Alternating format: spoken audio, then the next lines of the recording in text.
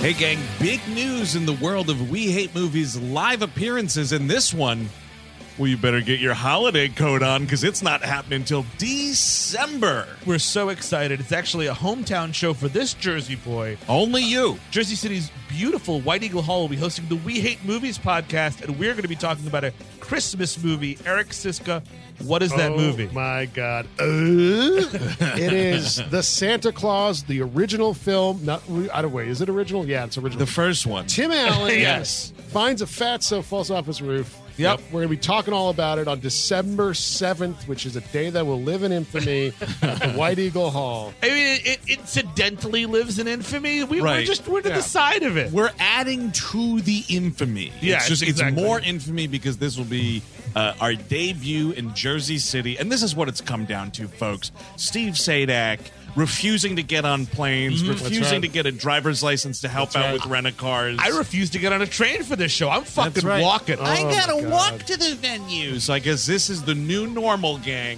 Only wherever Steve's legs can carry him. But it's an awesome venue, and it's really close to the train. If you're in the city, or if you want to drive in from Pennsylvania, wherever. Right, the PATH train's not too far, right? PATH train's a stone's throw away. A stone's throw, folks. Come on out to the White Eagle Hall. That's right. Tickets are on sale now, so get them in advance. Get them fast. This is going to be a popular show. December 7th, White Eagle Hall, Jersey City, New Jersey. Tickets available right now at WHMPodcast.com. It's Christmas time again. It's time to be nice to the people you can't stand all year. Today on the program, we kick off the summer blockbuster extravaganza by ragging on Stan Lee's The X-Men. I'm Andrew Jupin. Steven Sadak. Eric Siska. Sean Weiner. And we hate movies.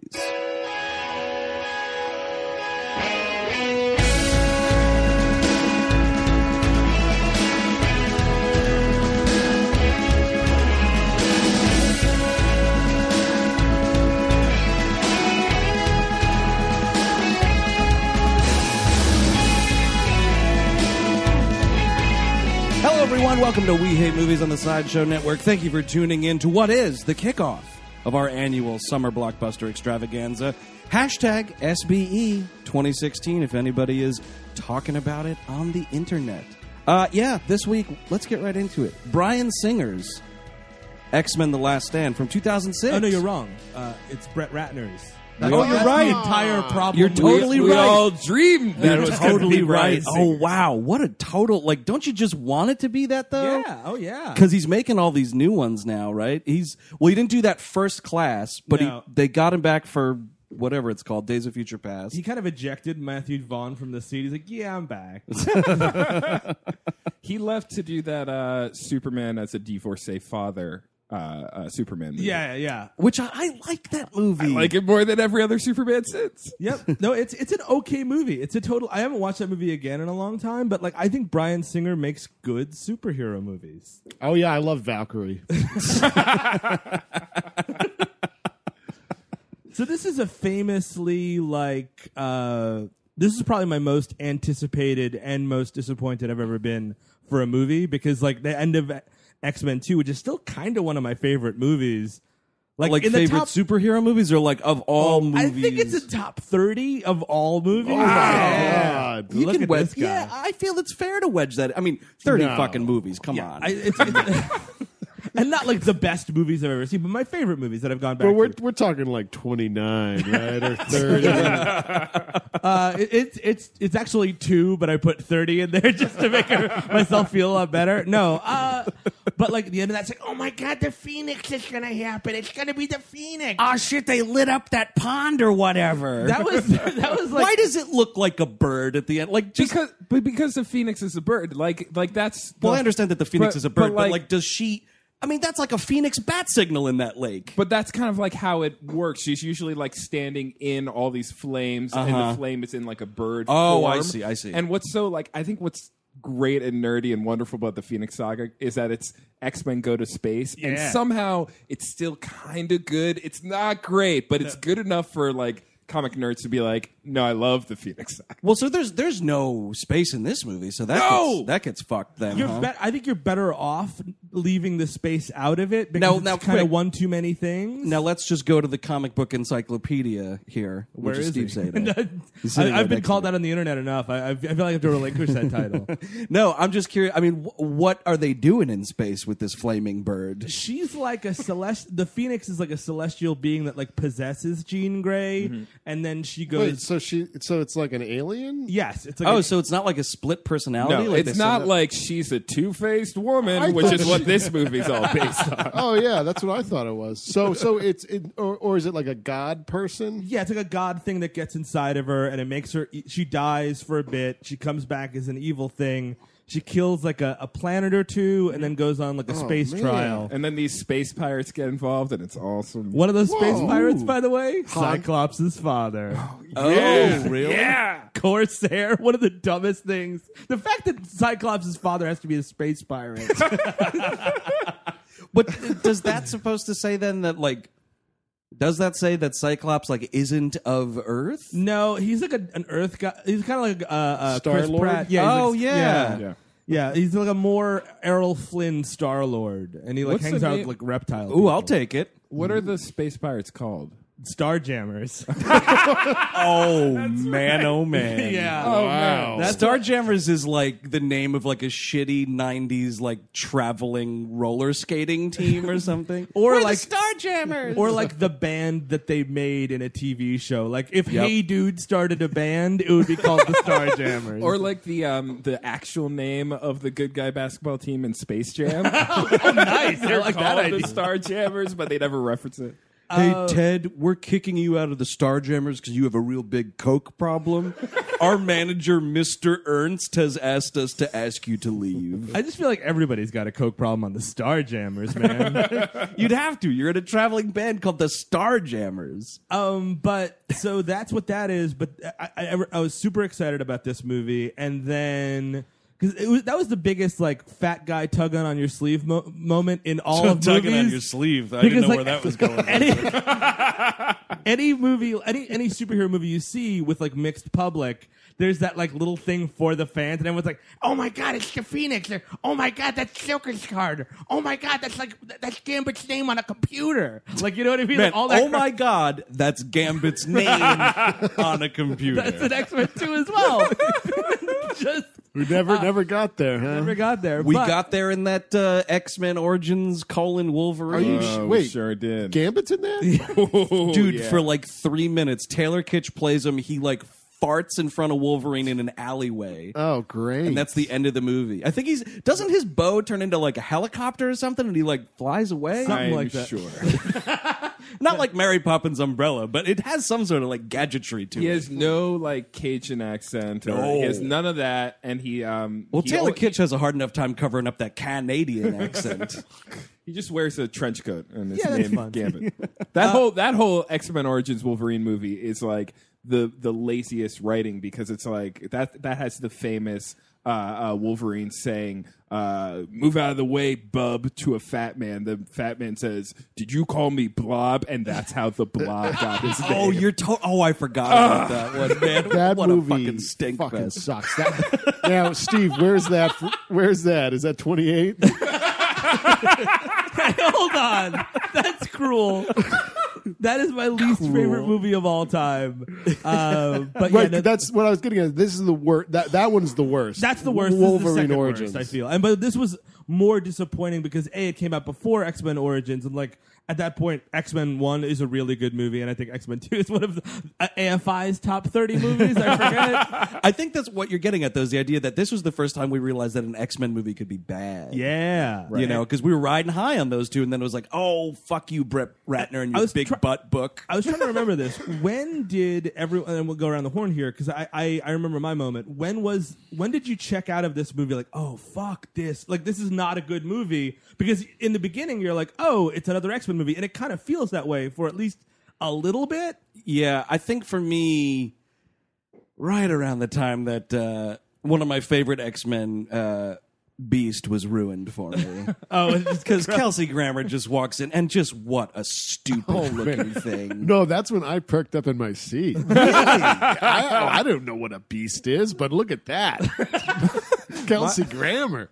My pinpoint moment is when they're on the battlefield and that like here's the X-Men and they're fighting, but it's really the Danger Room. Yeah. And they do like this. They look out, and Wolverine sees light beyond the smog, and he looks at Colossus and is like, "Give me a toss."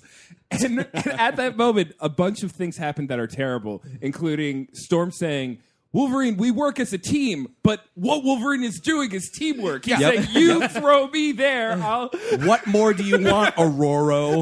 And then he goes flying beyond, and then a whole fight sequence happens off screen, and then a head of a Sentinel goes flying down, and he walks out from behind it. He doesn't crawl out of it. He's just like, "Oh, well." And that's the problem is like we're sacrificing cool looking stuff for jokes. Like that's because that's a joke. It's all of he's just all one-liners, and they're all so much worse than they ever were before. Yeah. See, this movie's just boring. As Eric, what shit. was the point? Well, I guess you're it's not on your top 30. So No, it's not. I don't really know. I remember seeing this in the theater, but I think by the time it got to the big fight scenes at the end, I was just so tired of it.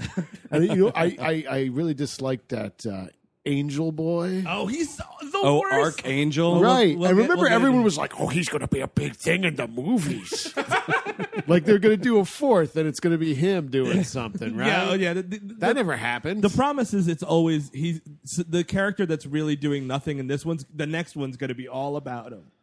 For me, it's when Xavier dies, and it's like, well, what the fuck? Well, are we that's- even? yeah. Like Cyclops dies, I'm like, well, that sucks, and then like 5 minutes later, Xavier is dead, and I'm like, well, what movie am I watching? I didn't blink when Cyclops died because Cyclops is a character I've never cared for, and I also just he's really dislike James Marsden. He's the straight man. I love that Cyclops. riled me up because what are we doing? It's like we're watching Seinfeld without Jerry. I'm just imagining Jerry Seinfeld in Oakley glasses. Well, this movie, because it just shows that. So, like, X-Men, the first one's the first superhero movie in a long time, so you're very forgiving of it. It's good, but it's not done on a budget. The second one, you're like, here we go, we're in a new superhero age, and then we realize everything dies, right? In X-Men 3. And during that time, Oakley sunglasses goes from being very cool to like, okay, he can still wear those, to this movie where you're like, come on, move on. Cyclops, get some Ray-Bans. The movie literally shows a pair of Ray-Bans disintegrate. No, those are still the Oakleys. Yeah, Those are the there's- I meant Oakley's. Yeah. yeah, so I mean, this movie starts with, I guess, Xavier and Magneto just come back from vacation in the 70s. They're incredibly tan at the beginning of this movie. Well, that's the easiest way to sort of smooth over like two old-ass, wrinkly white dudes if you need them to look 40 years younger. And what do they do when they're coming back from vacation? They're looking to pick up a kid. Like that was my thing though. Like at the start of this, like man, we're watching another kid recruitment scene. Yeah. All of these movies have those. It's like Rogue and Bobby Drake in the first one. It's like, you want to come live with us for a little while? It's like, man, I get it. And they're always like, we need the pretty boys and girls. You never see like an ugly X-Men at this academy. Yeah, you could be like, even like the blue people are pretty gorgeous. Sure. You know what I mean? Yeah, like where is Blob or someone like that? Or Toad. They're all a part of the Brotherhood of Evil Mutants. Right. You know what? Because Charles wouldn't talk to them. Oh, only sexy mutants can come to my school. These sexy little kids. And when they arrive, this might even be the moment I realize it's a bad movie. Because when they arrive, they get out of the car on a suburban block. You see Magneto, and he goes, I still don't know why I'm here. And winks at the audience, and you're like, oh, fuck. This movie's just going to be a self-referential piece of dog shit. But it's also like, what are you doing there, Magneto? Like, aren't you, I mean, are you guys friends? Are you both, I guess like the idea is like they both started the school together in this timeline or whatever. It's a very tumultuous relationship with them. They're on Will again, they or off won't again. they? Yeah, exactly. And then Xavier's dancing the Charleston. He's not paralyzed yet. And that's, man, I hate that shot in this movie where it's like the bottom of the car door and it's like 2 feet get out and stand up. And I'm like, well, don't I know who this is? Because we always got a highlight when Patrick Stewart's standing on 2 legs. Xavier says something really shitty to Magneto here, and apparently they're still friends, so nobody's evil yet. And like, there's like this bullshit conversation about like, well, this is the most powerful mutant we're about to see, and she's absolutely powerful. And like, Magneto's really excited about it. It's like, oh, with that power, she'll be fantastic. It's like, well, Eric, you of all people should know absolute power leads to some pretty bad things. Like the Holocaust you were in. Like, Remember that time you grew up in a concentration camp? to say that to a Holocaust survivor. Like, yeah, I know. Thanks a lot. I'm going to try that one. Eric, what's do you have the time, Magneto? Oh, what's that on your arm? Yeah, no, it's kind of that. Yes, I know. Yeah, thanks. It's not 12 o'clock yet. Well, Magneto, a broken clock is right twice a day. Oh, wait, that's your Holocaust tattoo? There's also one thing that I loathe in this movie is I'll call the color blocking. Like so Magneto can wear not his uniform or his costume, but he has to always wear magenta. Or, he's always in maroon. They got head him in to toe. deep maroon in this movie. He knows his style. He picks his color. It works for him. But he's dressed like a Dick Tracy villain in this first scene. He's got like a top hat and a thing. Oversized Indiana Jones hat. So we cut to, and it's weird because then we cut to Warren Worthington, and Hang on, sorry. I don't want to miss it because there's no reason to talk about it at any other point in the episode. Oh, please. Stan Lee using a garden hose, and it looks like my big dick in this movie. Isn't that great? He is erect for young Jean Grey. It's like Jean Grey does the thing where she's like, "Oh yeah, you think you've seen powerful mutants?" and she lifts up all the cars in the cul-de-sac, and then it fucks up all of their suspensions. When she just drops it. Thanks a lot, little kid. But he's just like, "Here's my hose. Oh, look at it grow." And I'm like, watering "God damn." Jack Kirby's grave, who's not getting any credit for this movie. Here's a drink to help you push up some daisies, dead Jack Kirby. He's finally getting credit for the like it's now Stan Lee and Jack Kirby in all these movies, but like that was back then Stan wasn't given the credit. Drink up, you dead prick. So they're always trying to think of ways to use Stan Lee. At this point, you're aware that you're making like a phallic joke there. Yeah. Yeah. Right? Yeah, it's a 90-year-old man with a 6-foot penis. They also were really excited about discovering how to use water and CGI in this movie because everywhere you look, water is floating on ceilings. Oh, big time. Levitating in the... It's awful. Mm-hmm. So sorry, Warren Worthington, It's our like bad scientist politician in this one. There's like a weird like jerk off scene where he's like in the bathroom like cutting his wings off. It's like your classic X-Men metaphor that kind of means everything and nothing at the same time. Oh, exactly. It's like, homosexuality, gender identity, AIDS is involved. Like, it's just all race is part of it. Racism, like big time. Yes, there's definitely bombing abortion clinic metaphors in this movie. I mean, that's the great thing about the X-Men. Like, you can just throw all sorts of stuff into this little mutant catch-all. And he comes in and his kid's got wings on it. Michael Murphy like sees his kid with wings, like bloody wings, and he's like, oh, fuck. He has a line where he goes, not you, It's like he just walked in and he's jerking off to like a tiger. You always think that it's, your friend's kid's the mutant. You didn't think your own kid would be a mutant.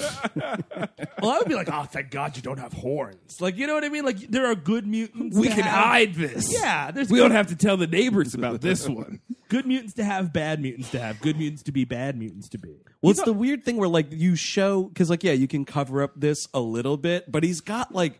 When you see him as an adult, the wings are, like... tucked into a like leather strap thing, like he's fucking James Caan of The Godfather with like the gun strap around him, like Sonny Corleone's walking around with his piece, like these wings just strapped to his back. How does he sit down, by the way? Like, what's that situation? Very carefully. Stools only, I think. Sit down, Warren. You're making me nervous. No, I'm cool. Do you have any backless furniture? So now I'm not that accustomed to the X-Men comic books or the lore or anything like that. I want to say that up front before someone comments on me. That you should make me sick. But now in this movie, there's so many people that are mutants. Now in the comic books and everything else, like, is it like half the goddamn population? It depends. This is a lot. Yeah, it's of like people, an ever right? increasing population. The idea is like, it's It's spreading, huh? right. It's like as a multiracial person, it's like, everybody's mixed now. Oh no! Or like Latinos making up the like majority in the U.S. It's supposed to have this like threatening to the majority feel. Yes. Right. To your okay. Michael Murphys of the world. Well, I mean, Not you too. and obviously we get into the whole Holocaust thing. It's Yeah. happening again. Yeah, they love it.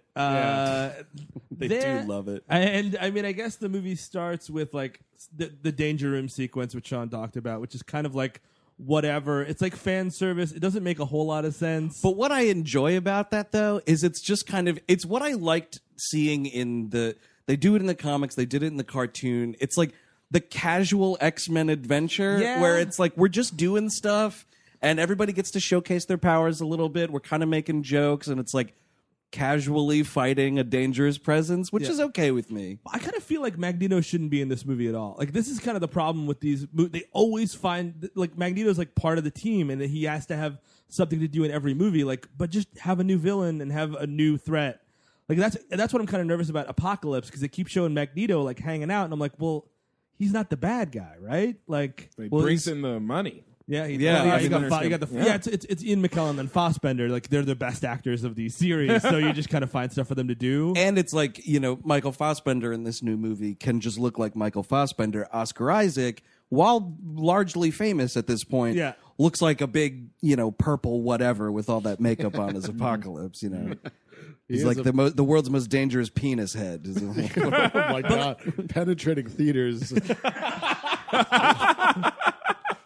But that has just come out on Friday, actually, last Friday. Yeah. Because I'll have seen this movie by the time. This is weird because like while we're recording this, it's like way in advance. I'm seeing this movie in a few days, and I'm very nervous about it. We can talk about Apocalypse at the end, but yeah. I mean, I do feel like this movie's better if it's just a Phoenix movie, or if it's just a Cure movie. But like Magneto, like just kind of having an agenda in the middle of it's kind of like whatever. Right, and they're also going to purport him to be the main villain in this movie, which is also like, just give it a rest. So the movie, the opening, just before we get to the Danger Room sequence, the opening credit sequence is like the Fight Club synapse thing that happened in every fucking movie for 5 years. And Yes. it looks like shit too. It looks really bad, and they ditched any kind of Patrick Stewart narration for this one. That's right. Which I know because they recorded it, and because I watched it on Blu-ray, and I've got all these deleted scenes to tell you guys about, including that. They just put that there, and I was like, why would you not have it? Is it him just doing the from the time immemorial? It's another thing about sometimes life finds a way or whatever. Whatever, it's just it's essentially the same speech over and over again, but this one's about like, and sometimes people try to eradicate what they don't understand, whatever it is. I'm just thinking about Good luck, graduates.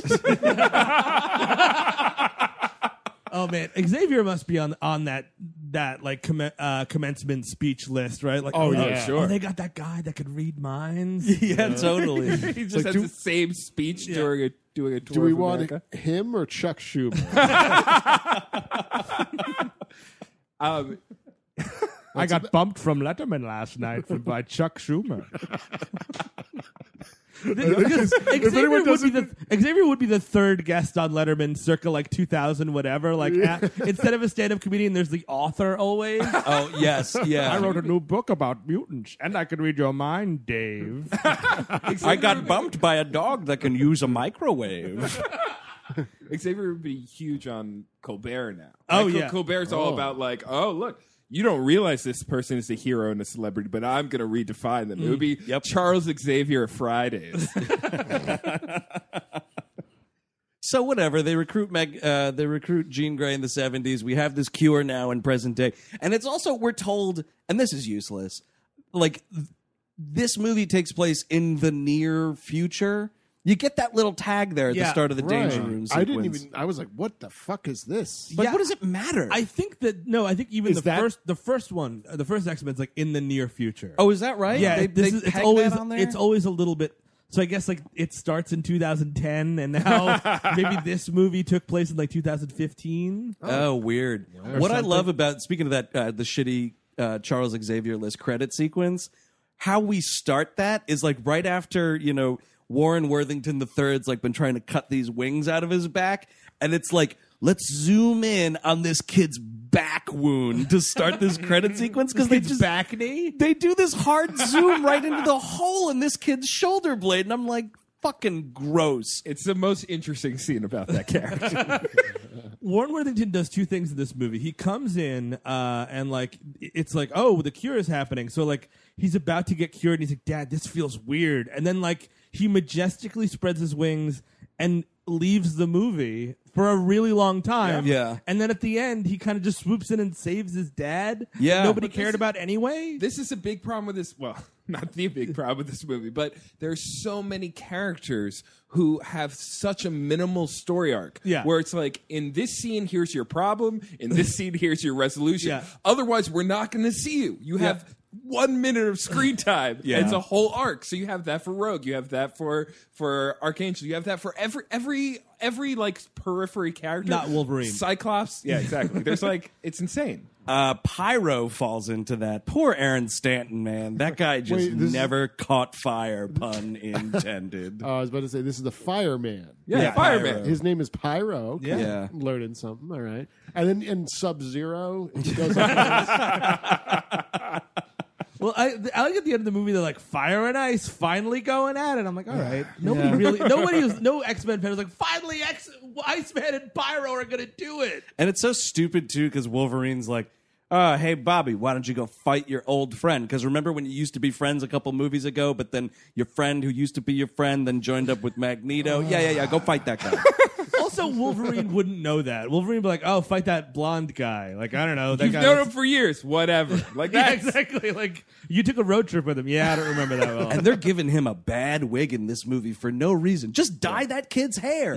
What are we doing? It looks like shit. Speaking of Wolverine and bad hair, this is the worst Wolverine hair I've seen in a long time. Like, Yes.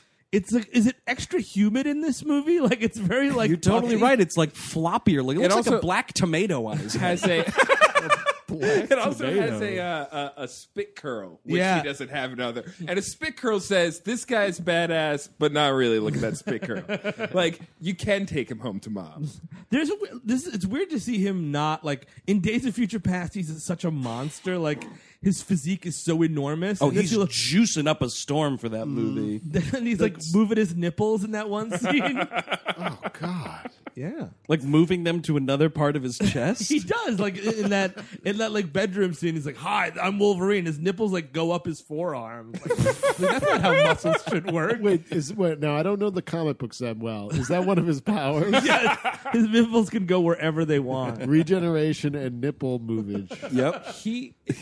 Go, my minions! Oh man, I would love to see him like go down his legs and like go onto the floor and like chase someone. There's like a sex scene between like Bobby Iceman and Kitty Pryde, Yeah. and he like takes off his shirt. He has 3 nipples, and she's like, "Oh, I didn't know you had a superfluous nipple." And they're like, "Wolverine's in the room." Quit spying on us, you pervert. Ew, he's just like feeling everything with his nipple.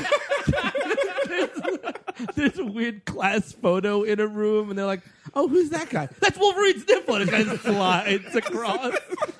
I could see this becoming like the Addams Family's thing. Yeah, oh yeah. The nipple just running around the Sure. school. They try to Oh, order pepperoni pizza. And they're like, "Not pepperoni again." You can't do it. Logan's gonna fuck with it. Wolverine Jr. is here. Now, before I bring the meeting to order, I just want you to know that Wolverine's nipple is in the room as a surrogate. Wolverine's on business. It has a clicking sound. Taking notes for Wolverine will be his right nipple. It's disgusting. That is very disgusting. What's those things out? Do you remember those like half bouncy ball things that you'd like tuck inside out and then they'd pop? Yeah. Oh yeah. That's the sound that nipple makes. Oh, of course. And it can do that too. It could bounce around. It's got like a good jump. So Cyclops is very upset about the death of Jean Grey. We don't know how much time has passed between the two movies, right? They don't No. really. It's the near future, but it's maybe even the farther future at this point. It's been enough that people are like kind of frustrated that he's still upset about Yeah, it. Like totally. Wolverine's like, we got to get on with our fucking lives here, Scott. And he, like, I guess is getting messages from Jean Grey, so he gets on a motorcycle. Everyone has motorcycle jackets in this movie. Not just like every top. I'm surprised Xavier didn't put one on at some point. Well, he can't go fast enough to be on a to need a leather jacket. But even like multiple man's just hanging out in a Totally. leather. Yeah, that's true. Beast puts one on and makes a joke about like, I can't believe this fit me once. Oh man, yep, that's a joke. And I'm just laughing my superfluous third nipple off in this movie. So I'm like, Cyclops kind of got relegated to B Squad in that second movie because like he turns into a bad guy in the middle, like they mind control him, and then like there's that stupid fight that happens, and I'm like, in the wait, in the movie on your top 30 of all time, movie on my top there's a 30 of all stupid time fight scene. Okay, great. yeah. That's why it's low on the list. But in this one, I'm like, oh man, it's the Dark Phoenix saga. Of course, Cyclops is gonna get premium screen time, and like he gets murdered in 5 minutes. Off-screen murder, by the way. Yeah. It's just that, and this is an effect they use that covers multiple things, I guess, because it's the same look when Rogue's like sucking powers out of a person, that like you get these blue veins that don't really exist. You're just getting like drained. Like that happens to him because they're making out. They're making out hardcore on this rock. man. I'm looking at some tongue here. And Jean Grey's eyes are wide open. Oh, yeah. Do you have something in your mouth? What? Wolverine's nipple. Oh, yuck. Oh, yuck. You're messing with my girl, Scotty. I'm gonna send my nipple after you. Do you think the nipple at like the top of this nipple has like a little Wolverine claw come out of it? 3? No, just one. No, it's got like 2 stray hairs that kind of vaguely resemble Wolverine's haircut. Yes, That's how you could tell that it's Wolverine's nipple and not somebody else's. Yeah, exactly. It's one of the other various nipple mutants. Is that nipple smoking a cigar?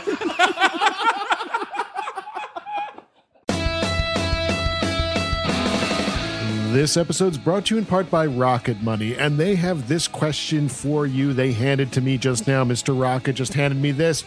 Do you know how much your subscriptions really cost? Most Americans think they pay around $80 a month on subscription services, but the actual total is closer to $200. If you don't know exactly how much you're spending every month, you need Rocket Money. Rocket Money is a personal finance app that finds and cancels your unwanted subscriptions, monitors your spending, and helps you lower your bills all in one place. And with Rocket Money, you could lower those bills without resorting to having bean dinners every day of the week. You know, you have those bean dinners to try to save some few bucks, but if you were monitoring your spending with Rocket Money, you didn't necessarily need to eat every bean dinner. So find out what all the fuss is about. You know, over 80% of people have subscriptions they forgot about, like the Stars app. Don't get me started. You don't have to go through all the back end of the website anymore. You don't have to call customer service. Rocket Money helps you manage all your finances in one place as well and categorizes everything. It's easy to keep track of a whole budget. Even I can do it, and I got rocks in my head. So find out what 3 million people have already done. They've taken the Rocket, folks. Stop throwing the money away.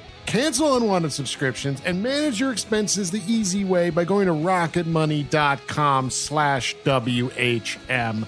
That is rocketmoney.com/WHM. Once more, rocketmoney.com/WHM, which stands for We Hate Movies.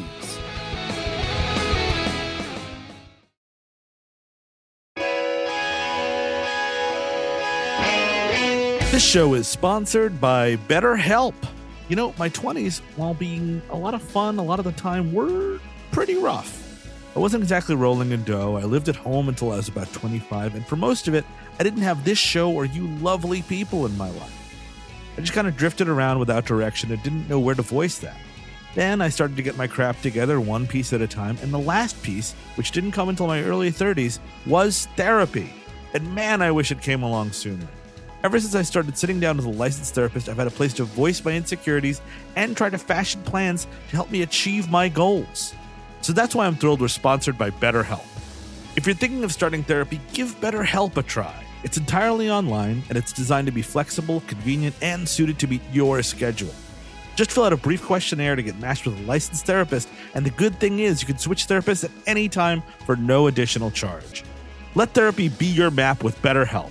Visit BetterHelp.com/WHM today to get 10% off your first month. That's BetterHelp, HELP.com/WHM.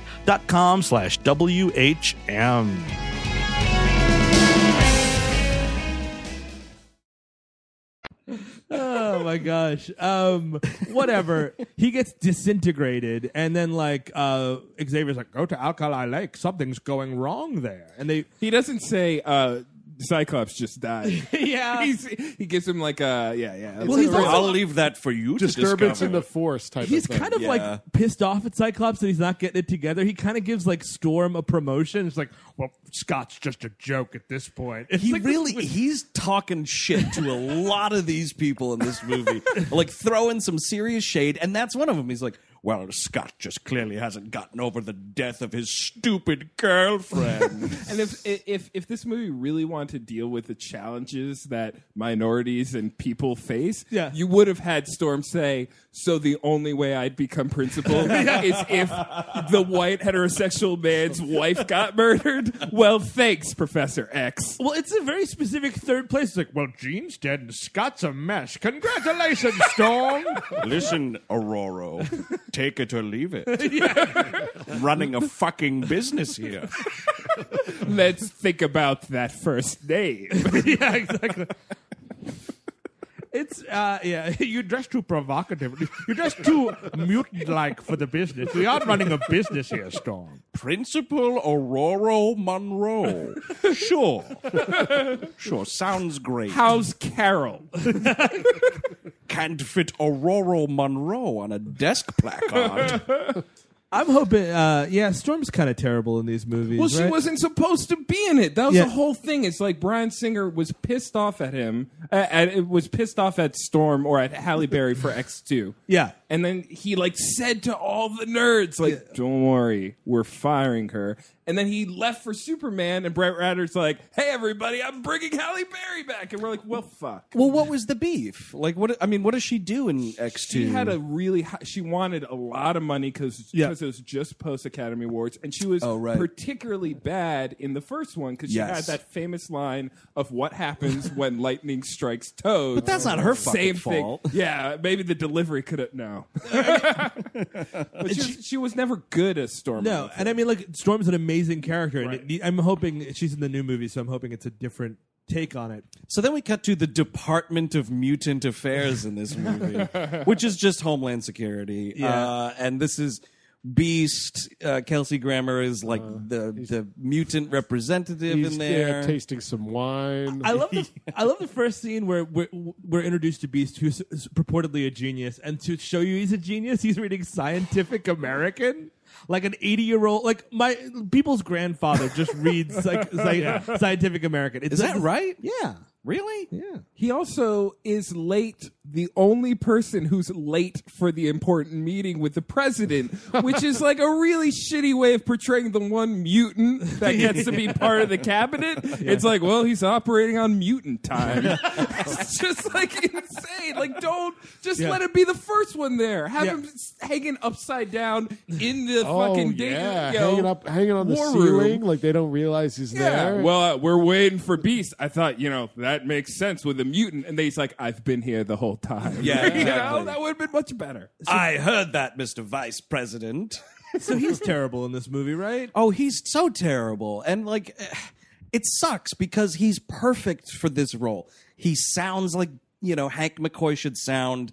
The look is like whatever. The look is terrible. When they open up his shirt and he's got like just a sweater on, like he's clearly just wearing like a sweater Like from Hot a Topic. 70s shag rugs. Yeah, and like I don't know, he just looks shitty. Like the muscle suit they put him in is really dumb. This is. I didn't realize how much we'd be comic nerds in this, but it's the Wizard Comics projection thing. So back in the day, there's Wizard Comics is like, here's how much this comic is worth this month. Yeah. And then every now and then they'd have a little article that said, if it was possible to make a blank movie, here's who we'd cast. Right. Kelsey Grammer is exactly who you'd cast in that article, but when push comes to shove, he's too old. It doesn't make sense. It's not going to actually work. Yeah, it's a good idea. If you can CGI that whole character and have him do the voice, maybe that works. Yeah, he's 60 years old at this point, and like clearly just kind of sitting down a lot of this movie. But that's why, and I mean, I get it, and it would be nicer to have like a more nimble Hank McCoy, I suppose. But like,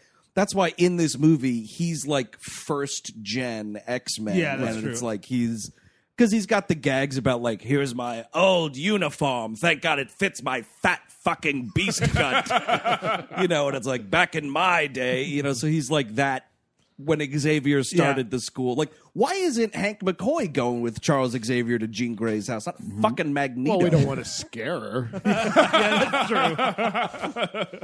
true. He goes back to, he has a scene with the mutant affair people. They discuss the cure. Beast comes back, and everyone's like, "Oh, it's Beast! Hey, Beast! Hi, Beast!" Oh yeah, he's just walking down the hallowed halls of his like alma mater kind of a thing. Oh, Beast is back. I hate this. They act like he's been there the whole time. Yep. Those first movies, there's not a sniff of Beast. Not anywhere even a to be reference to him. It's one thing if like in the back, or if they mention, Oh wait, was like, he on a computer screen? Was his name on a computer screen? He actually was. Really? Oh my god! Wait, did you write down everything on the computers? No.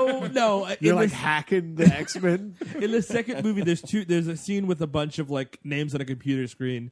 That's where Gambit's name is. But Beast is Hank McCoy. There's an interview with a guy named Hank McCoy right. who's like giving a speech on mutants, and it's just some white dude. And it's like, oh wait, what? Yeah, it's just like the reality of this movie is like whatever, dude. And this is your favorite movie, too. No, that.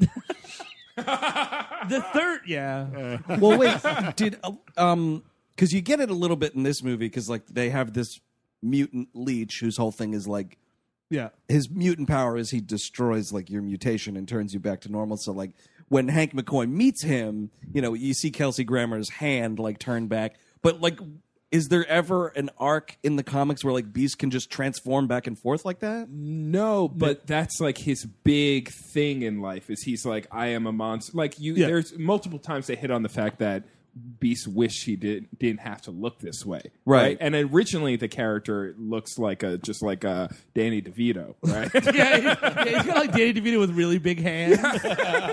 And then they were like, well, everybody likes Wolverine's haircut, so let's make a blue Wolverine, and that's how this version came. Yeah, because am I mistaken though? Because in this newer trilogy, he does go back and forth. Yeah, that's kind of a stupid thing when they're not committing to it because they got like a really good looking dude. And Nicholas Hoult. They're like, yeah, but he's really good looking, so we'll make a serum wherein he's not. Oh, that it's a way serum that does it, and then yeah. he can like Hulk out of it or whatever. Yeah, which is kind of silly. Because there's like moments in those movies where like Wolverine's punching him in the face, like, "Come on, do it, turn back." The weird thing about like when he shakes Leech's hand and his hand goes white, it's kind of weird. Like, shouldn't that forever make his hand white? Like, how is his skin? Oh, I think they have constantly being made blue by something, or is it like just blue?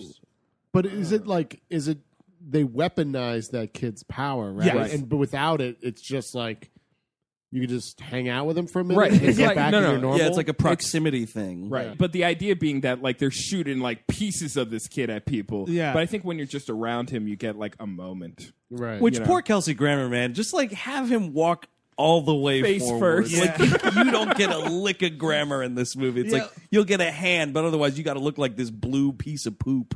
Or if the kid's like playing a video game, he like leans over and his face like, "Oh look!" But then it would be Kelsey Grammer in a hilarious wig, which would be kind of fun. In a Beethoven wig. He kind of does look like a big fat blue Beethoven in this movie. yeah. The costume design's awful because like they can't figure out how to do the fur, right? Yeah. And like Beast is supposed to be just covered in fur, Yeah. and then he has longer hair. But like the fact that it's all just Blue Man Group makeup all over his face, That's it looks weird. shitty. He just looks. It's like this. They just borrowed some Rebecca Romaine Stamos makeup and put it on Kelsey Grammer. So she, by the way, is arrested in the beginning of the movie, Right. And basically she's on a convoy, and Magneto and his group like stop the convoy, and they break out Juggernaut, played by Vinnie Jones. All right, let's just take this one at a time. I hate Vinnie Jones. I have forever. He's terrible. This is terrible. Everything about this is terrible. My God, this is terrible. This might be one of the worst parts of this, of all the X-Men movies. Yep. My God. He looks really stupid too. The helmet they like. I know that Juggernaut's got a dumb helmet anyway, but you've got to find either a better way or just no helmet. But how do you make a dumb thing look dumber? And they do it. They somehow do it in this movie. Can't his uniform have been created in this century? Like, why is it like a caveman version of Juggernaut? Just like Juggernaut, yeah, he looks kind of dumb, but at least it looks like he's wearing something that was built Contemporary. recently. Something you can get at Urban Outfitters, at least. That helmet's so preposterous. It looks like Man-at-Arms from He-Man. Yes. Oh yeah. It does. Man, if they gave Juggernaut a big old mustache like that, I would like that. And he's so fucking stupid. And like they're using him for jokes, and it's just like, like, I gotta pee. Oh yeah, I gotta take a little tinkle. I'm fucking making you laugh through this whole movie. I'm the Juggernaut, bitch. That's disgusting. That the fact that they worked in an E-Bombs world meme into this movie, and that I'm the Juggernaut, bitch. And we were talking about this yesterday, Steve, because you said it was.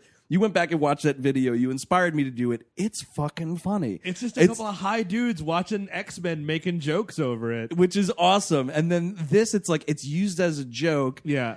And I remember cringing in the theater. And I thought I was fucking crazy because the theater went wild laughing about this. I think that is the exact moment. So Chris Cabin's story. Oh, please. So Chris Cabin and I go see this movie, opening day, and it's packed. We get there a little late because I'm usually late.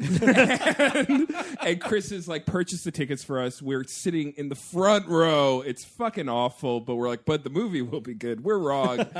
And around that time, I reach into my wallet, pull out $10, and hand it to Chris mid-movie and say, take this now, because I am not giving you any money for this movie later. Like, I won't be able to bring myself to pay for this. It's so fucking bad. Like, just take the money. Now let's settle up before this gets any worse. Now, also, so I this love that idea. This is one of the things I can interject with the plethora of deleted scenes I watched last night. Oh, please. Is Chris Cabin in this? Is he a mutant? Is he one of the prisoners in this bus? Him, Steve Buscemi as Garland Green. Yeah. Okay, yeah. others. Ving Rhames is on this bus. Oh, that would be awesome if it just turned into the cast of Con Air. I would love it. No, so there's the scene at the end of the movie where he's chasing Kitty Pryde through this facility. Yeah. Kitty Pryde's trying to save the boy Leech there. And he's like busting through all these walls with his dumb fucking Renaissance fair helmet. And there's this thing that, thank God they cut this one out.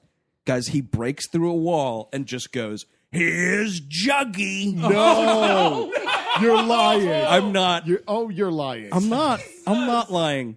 Juggy? You can't call yourself Juggy ever. I thought there was one too many tall glasses of water when I had been watching this movie last night. And I was like, no, he fucking calls himself Juggy, which is, I don't even know what, and we're making the Shining jokes. You know, if he said, here's Johnny, it'd be one thing, or here's the Juggernaut would be stupid. Also, or just here's the Juggernaut, bitch. Do a play on the E-Bombs world meme that you so desperately need to cram into this movie. But yeah, here's Juggy. Juggy. Why did he say, here's me jugs? Here's some big jugs for ya. Fucking Juggy. And by that I mean my biceps. What do you think I was talking about? Whatever, I gotta go to the bathroom. I know, he does. I love that he just needs to take a piss this whole movie. And that's a guy that's just gonna urinate himself in that cell, so what are we even doing? And then we have Eric Dane as Multiple Man, who has literally it's amazing because they spend a lot of time talking about Multiple Man. Like, when they're recruiting him, they're like, oh, this guy robbed 7 banks at once. Oh, wow! Man, does that suck. So he comes out, they break him out, and they're like, hello, I'm Magneto. I want you to join my brotherhood. And he's like, sure, I'm in. Done. That's it. Not even like a quip, not anything like... No, and you know what's weird? You know what he's kind of doing in this movie, and I don't know why? I guess it's because he sort of looks like him. He's kind of doing a Ray Liotta impression in this movie. Yeah, a little bit. At that part, like, all I heard was like, All my life, I wanted to be a gangster. Sure, I'll help your mutant brotherhood. Oh my God, a Goodfellas version of the Brotherhood of Evil Mutants. All told through the perspective of multiple men. Sure, and you got Joe Pesci as Toad. That would work. That's some logical casting. I guess. Anybody else in this tanker? Oh, no, I guess Magneto would be Paul Sorvino, probably. Yeah, Wait, he wouldn't be Blob? Oh yeah, Paul Sorvino might play Blob. Yeah, you made a fucking jerk out of me. use this razor blade to slice your garlic thinly, multiple man. Thinly. Put a little wine in there. I like the idea of like a little razor blade like being moved by Magneto magic. I'm helpful in the kitchen. I like the idea that, like, in all those mob tales, it's always like, you fucked my wife. So, like, multiple man's learning how to make pasta with Magneto, but also having sex with Magneto's wife. nice. upstairs. Yeah. Something tells me you fucked my wife. I don't know. This X-Men Goodfellas cast is coming together nicely. This is when Mystique gets shot in the back with the cure, and then you get a nice finally naked shot of Rebecca Romaine, I guess. Oh, right. That's for the fan. That's Because for she the hasn't fans. been naked for 3 movies already. Yeah, exactly. This is, and again, these deleted scenes keep coming. Oh, so, my like, there's an incident. Well, because the other thing that this Juggernaut's like, oh, look at those juggies. because the other thing that this movie you learn by all There's these 3 nipples. Wolverine, get out of here. So repulsive. what you learn by watching these deleted scenes is they're not all deleted scenes. They're also just like alternate takes of things. Oh, I see what you're saying. Yeah. So there's a part in this where like Mystique is in this cage and she's pretending to be the president. Yeah. And the security guard is just like whatever he says, like, I'm not buying it, Mr. President, or whatever the line is. He's a little harsh, that security guard. Yeah. Do you remember what he says in the movie though? It's something along the lines of, like, I've heard enough, bitch. Yeah, there's a So, Something the like that, when right? she's a little girl, which I think is a way to set up that Juggernaut gets to say bitch and it doesn't feel out of nowhere because we're saying bitch now. Like we're just saying bitch in this movie. well, because like he's got some line, right? And then she says as the little girl, like, I'm gonna watch when I get out of here, I'm gonna kill you or whatever it is, right? But in this alternate take, she's as the president. Yeah. You know, it's that old guy who's been in a bunch of stuff, and he's like, The stunt double to Jonathan Price. yeah, totally. You can't get Jonathan? Well, I know a guy. Yeah. And it's like, you know, get me out of here. I'm the president of the United States or whatever it is. And in this alternate take, this security guard walks up to him and goes, you know what? Fuck you, Mr. President. This is just what this... is there an R-rated cut of this movie with the juggies and the fuck you? It's so bizarre because also a lot of deleted things we'll get to later are like violence-related things. Oh, So I really? think like this movie may have hit like an R and they're like... NC-17. With that nipple running around. The weird thing about Mystique turning into a little girl, like, and I never understand like the morphing power kind of doesn't. It's one of the less making sense of all of the powers. I kind of feel Wait, Because what? there's shape shifting. None of it makes sense. But it's like the difference between like turning yourself from one adult into another versus like shrinking yourself down into Right. like a little child. Where's Why that don't you- matter going? I yeah, guess, turn into a mouse at that point and get out of your handcuffs. Oh, yeah. That's a good point. Can she turn into animals and shit? Or like a fork? Or how about a nipple? Yeah, just turn into a little nipple and hop out of that jail cell. Pop out of that jail cell. Why not?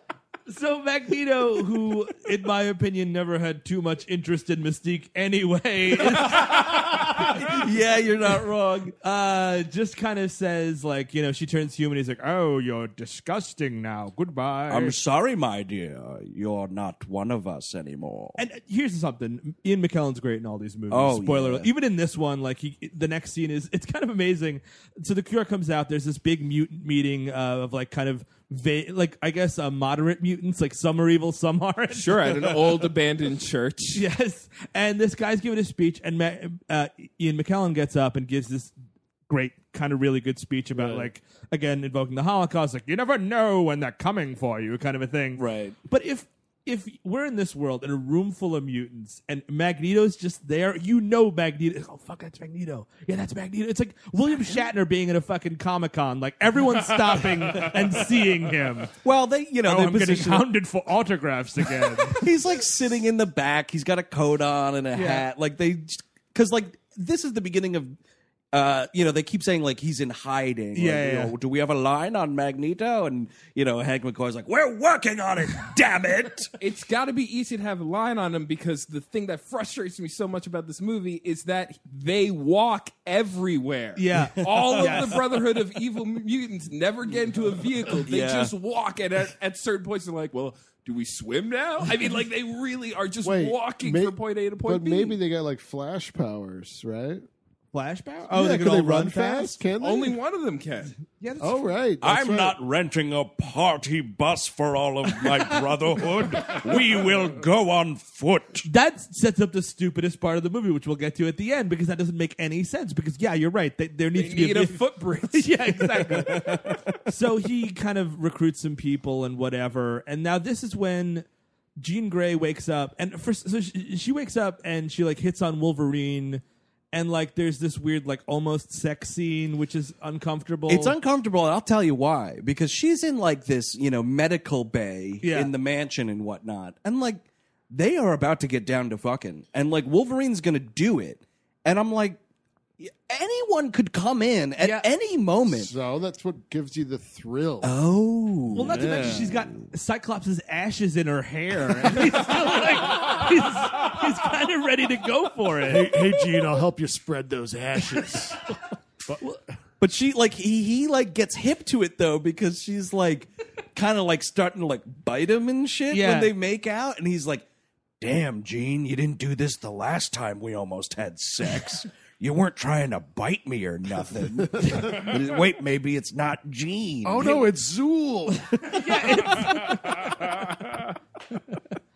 Yeah, Gene went bye-bye for a while. I'm just kind of hanging out here with Zool. Calls up Ray stands. So Gene breaks out. Wolverine realizes enough to not have sex with this mentally deranged woman, like who's like glowing eyes. She's got like crazy witch hair in this movie for some reason. Well, and this is so like before like this almost fucking happens. There's an argument between like Wolverine and Xavier, where Xavier says like, "Hey, so here's the deal," and this is what like I guess you were saying it doesn't pull from the comics, but this idea of like. She's so strong or whatever, and so he put in these like little safeguards in her brain to make her not like freak out with her powers because she's like the most powerful mutant ever, I guess, and like that caused her split personality. So like he explains all this to Wolverine. Wolverine does the whole like, well, Jean didn't have a choice. You like fucked with her or whatever. And this is another instance of Xavier being a dick to somebody for no reason in this movie. Because we couldn't have a woman headmaster, could we, Logan? So I did a little something. Well, this is because like he's like, well, Jean didn't have a say in this, and Patrick Stewart's like, you don't find yourself in a position to tell me to do fucking anything. Especially you stupid grunt of mine. Stupid Canadian grunt. He's like, I'll leave you in whatever Canadian saloon I found you in. Exactly. I was like, whoa, dude, you're supposed to be friends. No, it's a very weird scene. He's just like, I like Xavier's just having like a catty afternoon or something. I just was like, wow, it's so nasty for no reason. And even Wolverine's like, all right, Jesus, fuck you. I'll come back later. So then he does come back later. They almost fuck. She breaks out. And she does a good telepathic your belt off. Oh, yeah. Right. We gotta fuck because I'm going to throw that belt right off. Which I don't, like, why does the Phoenix care about setting him up like that? Like when she can just make him explode into a bunch of digital pieces? Yeah. Phoenix has her needs too. I guess that's true. It is a person. That's the big problem with this movie is you have no idea what the Phoenix wants in this movie There's whatsoever. no rules. Right. No rules. So she goes to her house, and it turns into like the Poltergeist house, like all like it's Evil Dead. Like all the cabinets are opening and closing for no reason. Xavier and Magneto confront her again, and Magneto's helmet is stupider in this movie than it is in most movies. Is that right? Yeah, I think so. Well, why would they just use the same one? Why is it got to be a different fucking helmet? The first one might have looked stupider when it's on him, but he holds it the majority of the Yeah. movie. And this one, he's wearing it too much. Yeah, Well, because he's in hiding, right? Isn't that the thing that prevents Xavier from finding him? Yeah. So, Right. so he's trying to like lay low and But I whatnot. mean, like the helmet they do, like they get closer to the comics in the newer movies. Like it's a real, like just straight up Magneto helmet, and that kind of looks better. Yeah, than this, it's like- kind it's- of it's a half little- in, half out. it's much flashier in these new movies. Yeah. Like that, it is a costume of the highest order. So they confront each other. Xavier gets turned into fucking jelly at this point. And this is, I mean, it's so stupid. And this was actually, I mean, the more I think about it, I was disappointed by Beast, but like, you're Yeah. right. This was when this happened in the movie. I'm like, what? Why? Like this man, this actor that I've loved my entire life is sorry, like 80% of the reason I bought a ticket to this movie. Yeah. And you just fucking iced him. If he dies in the last scene and it means something, sure. If he dies in the middle and then everyone's like, well, I guess we got to carry on. Well, if he's major death number 2 of the past 10 minutes, I mean, it's true. like it's undercutting. How do I really feel that? I don't feel that. People are dying now. Okay, just kill them all. You which don't they you, do. Like, you don't have time to like let that have any kind of weight at all. Yeah. Like, because we have an hour and fucking 10 minutes left of this movie or whatever it is. Well, Xavier has a funeral and Wolverine wears jeans to it. Which, Well, you know that's what Wolverine. No, you know it's what He doesn't- Wolverine would do. He doesn't even attend though. He Yeah. just sits on the veranda, Yeah, looks he's down hanging with in the his back. jeans on. Yeah. Dude, Wolverine that's doesn't do funerals. That's a dick move, especially like you're there but not there, so everyone's still talking about you anyway. Wolverine, we get it, Wolverine. Maybe he was doing a Canadian funeral. Oh yeah, right.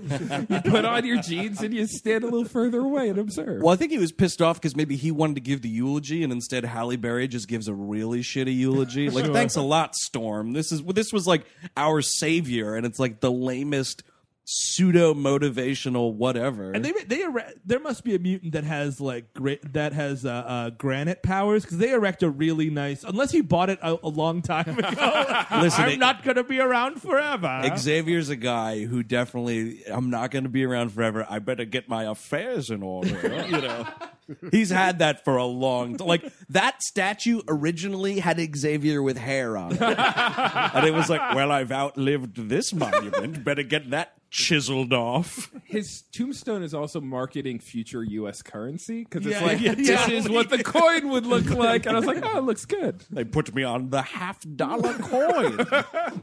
We haven't talked about... fucking Harriet Tubman on the $20 bill. Bullshit. What about me? I'm on metal. Of course I am, right, Eric? Magneto. Well, we haven't talked about. We haven't talked about Ellen Page. Oh yeah. Who's all up in this piece. Kitty Pryde. Yeah, I think I like Ellen Page quite a bit. I think she's a good Kitty Pryde in this movie. I'm someone who I don't realize is the only thing that she can do run through walls. Is that her thing, Yeah, or does that's- she have like other things going No, on? she could just she could phase through things. She can go Right. through So, floors and okay, stuff. that's a good question. Now it's not just walls. Like theoretically, if she's outside, Yeah. can she run through a tree? Yeah. Okay. Well, that's pretty cool. Eric's pretty sure. I like how Eric just stopped. Hold on. Yeah. Walls. She run through a tree or what? Because if your power is just like walls, I'm Yeah. like, how? Why? What is that? No, yeah, exactly. It's like no, they're- Technically, this wasn't a wall because it was a theater flat. This is not going to work. Yes, I thought maybe. So, you know, oh no, it's drywall. I can't run through drywall. There's a weird moment in this movie though, and I don't remember if it's in the Danger Room sequence part or at like the end fight, but there's a weird part. I think it's at the end because they all have to like jump off the plane onto the battleground. And she carries Bobby Drake and they jump down and they like phase through the ground, Yeah. but then pop back up. And I'm like, who's responsible for that pop back? Yeah, that's a good question. Like you're just kind of climbing through dirt. Like how would that even work? It makes no sense. No, I mean, and the problem with Kitty Pryde is like she's one character too many for sure. Like the subplot of Rogue, Iceman, and Kitty Pryde is like the one thing where like we're not even talking about Jean Grey at this point. No, and then that's the problem, and it's like a bigger problem with like a movie like First Class, where it's like 50% of the storyline is X-Men kids. Yeah. But like this movie dabbles into that it's like X-Men High. Like they're fighting over, not fighting, but it's like, oh, Bobby Drake is attracted to Kitty Pryde because they can like hold hands and they have a little like ice skating moment and whatnot. Right. And then like Rogue's like jealous of that, but also like angry with herself because she understands like it's her power that blah blah blah. How they never figured out to do an OC TV show set in the X-Men world. Just It'll that's happen. it. It's a money. It'll happen. Yeah. I mean, the thing that this is a movie supposedly for adults, and that's why I prefer the Jules A. Jim relationship of Jean Grey, Cyclops, and Wolverine, which is a much more complicated love triangle where it's really about love. It's not about just like having sex. It's like eventually that'll go away, and we just enjoy all of our company together. We all balance each other Well, the out. weird thing is Jean Grey turns him down like a bunch in that second movie, and she's like, I'm into that other dude. You're weird. Like, yeah, I'm kind of attracted to you, but that's it. And in this movie, it's like, I love you. And she's like, yeah, I love you too. It's like, no. No, and it's like not.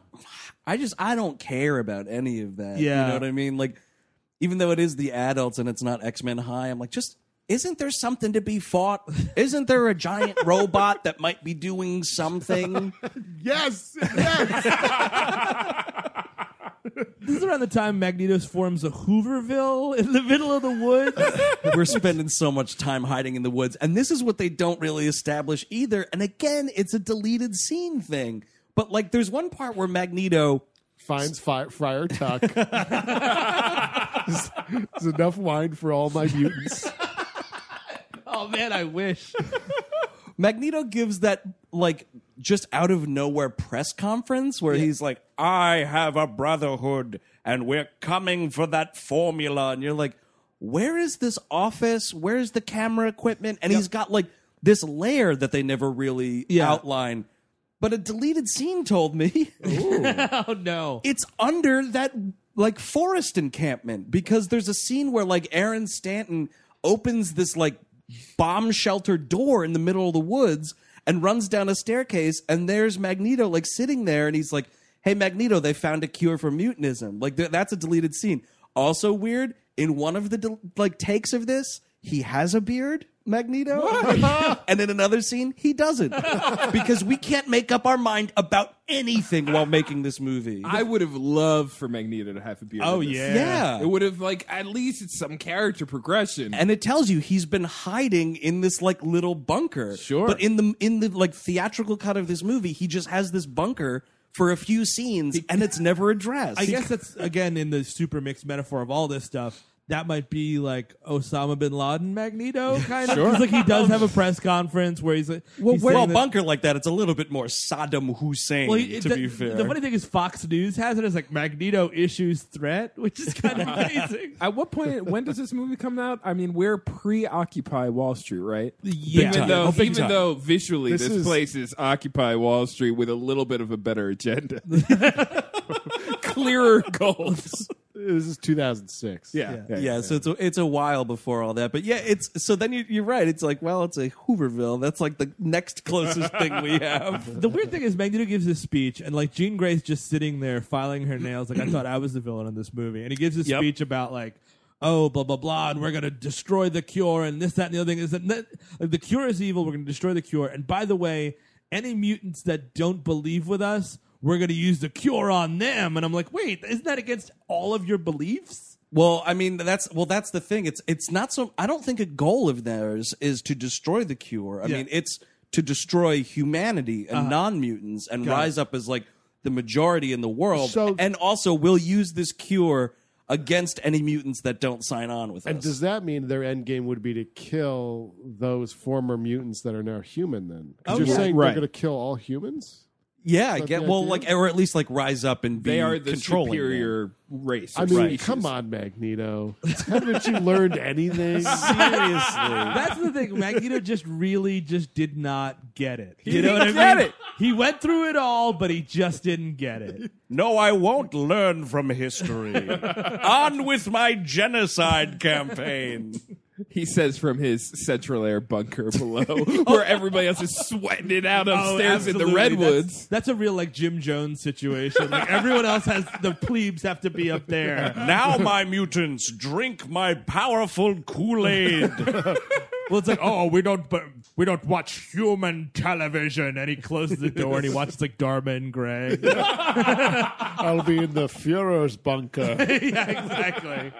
You can only watch mutant-produced and created sitcoms, but I will enjoy the hilarious comedic genius of Dharma and Greg.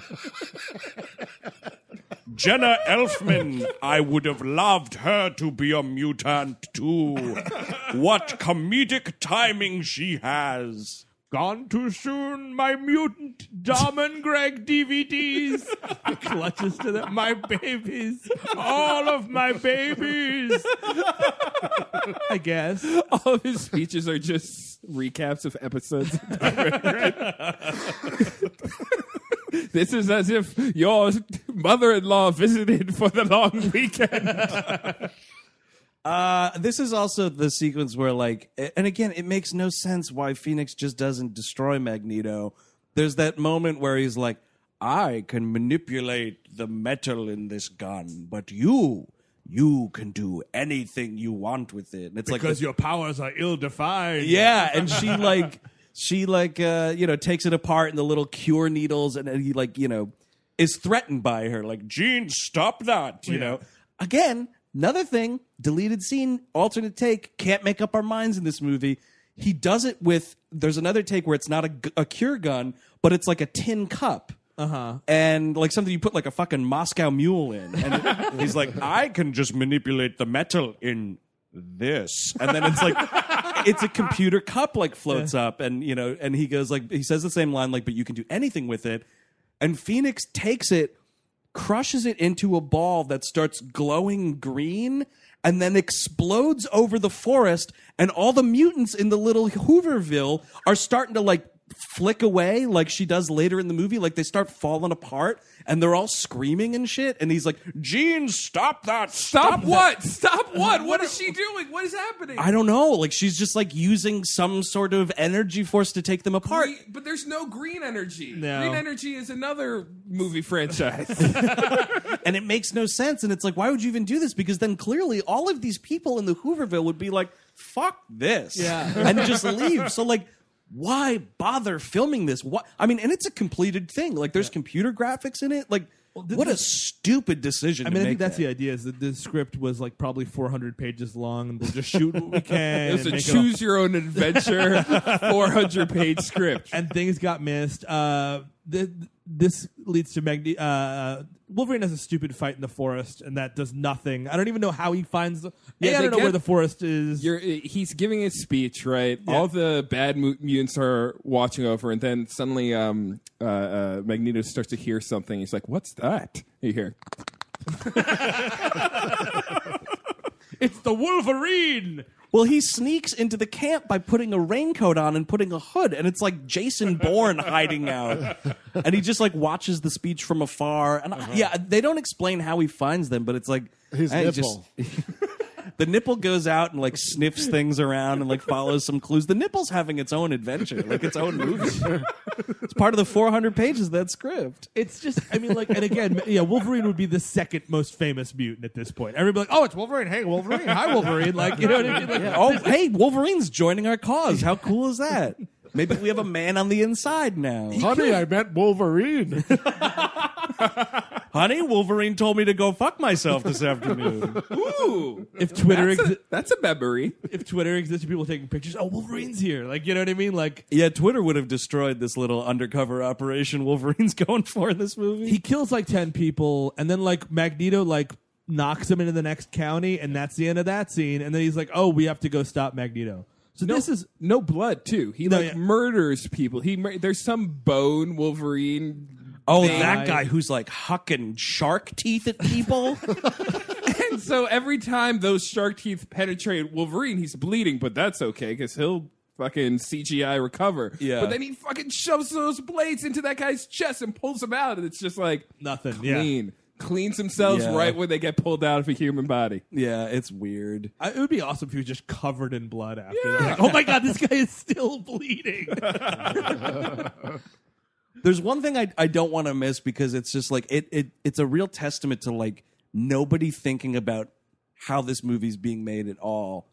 And I'm sorry to go back all this way, but it's like when they go to Jean Grey's house the second time, like when Xavier gets killed, Xavier, Storm, and Wolverine get out of the car and they're like, all right, here's the house. And they're in this, like, the Grey family lives on this cul-de-sac. And so they get out of the car in this tiny cul-de-sac and they're like, here we go. And they take one step forward and then they look and Patrick Stewart's like, what are you doing here? And Magneto is standing right there. Now, when you pull up into a cul-de-sac, you can see everybody who's also pulled up in that cul-de-sac. Oh, you mean even That's an right. 80-year-old man in a purple helmet and a black cape? Who has just traversed on foot 50 miles to get here. And Juggernaut's, he walked. Well, Juggernaut's there too. I'm like, dude, you would see all of these people. Yep. How do you hide Juggernaut? I was hiding in the bushes. Here comes Juggy. God damn it. Oh, Juggy. So like the end of this movie, I guess, or the last act is, to Sean's point, Magneto will not charter a boat. Like, Nope. Worthington Labs is located, which IMDb points out is really stupid, on Alcatraz, Yeah. which is a reserve. Like that's you can't buy Ellis Island, Alcatraz Island. Like that's a real tourist thing. Like it's a national, dude, it's a it's national park. But it's like, I think also, though, there's like government funding involved Sure. here. So it's probably just a quick thing of like, revoke that landmark status. Of all the logic problems in this film, that one I'm gonna let slide. Yeah, we're not gonna fight over fucking federal landmarks, Steve. But I've been to Alcatraz. It's a 12-minute ride by boat. It's a nice little boat ride. But Magneto's like, fuck it. And he takes the entire Golden Gate Bridge and just like jimmies it a bit so that he could walk across to Alcatraz. And it takes forever and it makes no sense. And we have to experience it with some family in the car as our protagonist for Yeah, no reason. that And they're like Which is locking the door or interesting something. because there's like a new, I think it's a new commercial now, a car commercial or something that's doing the exact same thing for Civil War, where you like experience what it's like if you were a nuclear family in a car while Captain America's running Experience around. what it would be like to be a casualty. But funny enough, in this sequence too, I don't know if you guys spot this. They make a nice racist joke for everyone to enjoy. no, I missed it.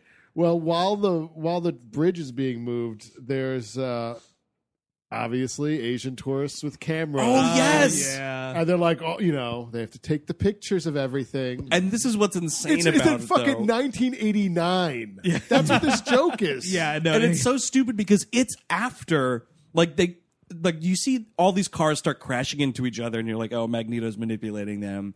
And it's this massive pile up and then he shoves all the cars to the side and then the bridge starts breaking. And then we cut to this gigantic group of Asian tourists. The photo is taken. They start screaming and it's like, why would they not notice that right when stuff starts happening? Like, holy fuck, that was a massive car accident on this bridge. Let's stop posing for a photograph. Like, it's timed so poorly. Use binoculars, see the 80-year-old man in a purple helmet. Oh, fuck, it's Magneto, the most famous man in the world. Most recognizable music. Here's that guy that gave that press conference yesterday. Didn't he, like, attack Ellis Island once? And isn't he, like... oh, yeah, it was that guy. Imagine Saddam Hussein wearing all maroon in the middle of the Golden Gate Bridge with superpowers. You're not going to notice? Yeah, you'll notice him. It's just funny because, like, it makes no sense. Like, also, if you're Magneto, your point is to take over this facility.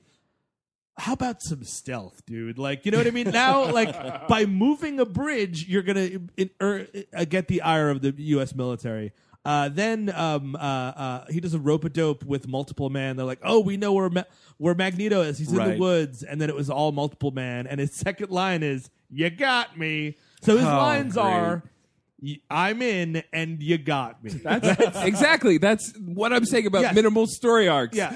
Let's do it. It's over. Exactly. And it's The beginning, the end. why did he even join up? Like, what is his motivation to? And he's just like, okay, you got me out of jail. All right, I'll go back to jail now with a harsher penalty. Well, because I think Get like executed now. like the version of Multiple Man in this world is he's one of those like scumbag repeat offenders that's just like, yeah, I don't give a fuck if I go back to prison, Let me whatever. hurt people. Yeah, exactly. Like he's just like supposed to be like a scuzzball. They're Like, gonna hang him at the same time. All of them. 7 of them. we got plenty of rope, Multiple Man. So when Magneto's bringing the bridge across, and ever since he watched his good friend Professor X get incinerated, he's been saying like that's one of the greatest minds of our lifetime. Like he feels something about it. He feels bad about it. He's trying to hide it. But when he's bringing this bridge over to Alcatraz, he goes, Charles always wanted us to build bridges. He just digs at his dead friend for no reason. Because you're right. Because earlier in the movie, like Pyro says to Magneto, like, "Yeah, I would have taken the old man out if I had the chance." And he's like, "Charles Xavier has done more for mutant kind than you'll ever know in your life," or something like that. And I was like, "Oh, okay." And that's cool because then that is like The respect, that's yeah. respect and the constant tug of war of these two great characters. And then he's like, "Joke pun about building bridges for that dead bald fuck." Is that a deleted scene? Yeah, That was the one of the language risks. amps up. I like how so many of these deleted scenes are like Brett Ratner saying like "have fun with it." Yeah, Like, oh, they're yeah. riffing these like garbage lines. There's also when the bridge is moving. I should have built a ramp for Charles, right, everybody? And everyone's like, oh, Magneto, that's in poor taste. Ian, can you go a little lighter on this next take? There's a cutaway when the bridge is moving. This president is so useless in this to the point where he has the universal president disaster line of "Then God help us all" while he's looking at a TV monitor. And did you guys see this? I don't know what exactly part he played. Obviously, everyone's got like a nothing part, but Bill Duke is in this movie. Yeah. Bill Duke, though, I'm not wrong in this. Bill Duke is playing a character named Trask, which is Bolivar Trask, like the guy who makes the Sentinel program. Yeah, it's- he's Oh, Peter really? Dinklage in fucking What? Days of Future Past. You didn't recognize him? Wait, okay, all right. Hold the phone for a second. Yeah, we can stop. All right. We'll pause. Take it off the ringer. Now, is this canon? Is this We're movie canon? we're told that all these movies exist in the same world because of Hugh Jackman. Yeah, and That's because He ties it true. all together. at the end of Days of Future Past, like they basically undo this movie. That's the whole point of Days of Future Past is like, oh, the timeline's different now. Like as of the end of Days of Future Past, this movie will never have happened, which doesn't make sense because Bill Duke is Bill Duke and Peter Dinklage. I don't think you could find two more disparate actors. you have that like part of how like when Wes Anderson puts out movies, he puts out like a little short ahead of time to tease. Yeah. Right. But prior to Days of Future Past, there's this little tease of Bill Duke as Trask, like his wife being like, "Well, I always imagined you as a different man." And it's like the Giving Tree where he goes through all these operations and becomes Peter Dinklage.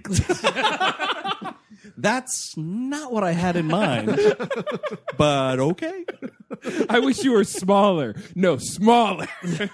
Well, that, that would was be, just that would be an interesting short, actually. You could go to Sundance with that. Peter Dinklage is a Sundance darling ever since a station agent. You'd at least get a slam dance entry. Well, I was just thinking about the basically it would be a pre-movie short where Kitty Pryde and Bobby Drake are in Paris for some reason, and they've had this like tumultuous relationship, and they're about to have sex, and she has weird bruises on her body. And you're like, wow, something's gone on between these two. You're talking about Hotel Chevalier. Yeah. Yeah. That was really saying something.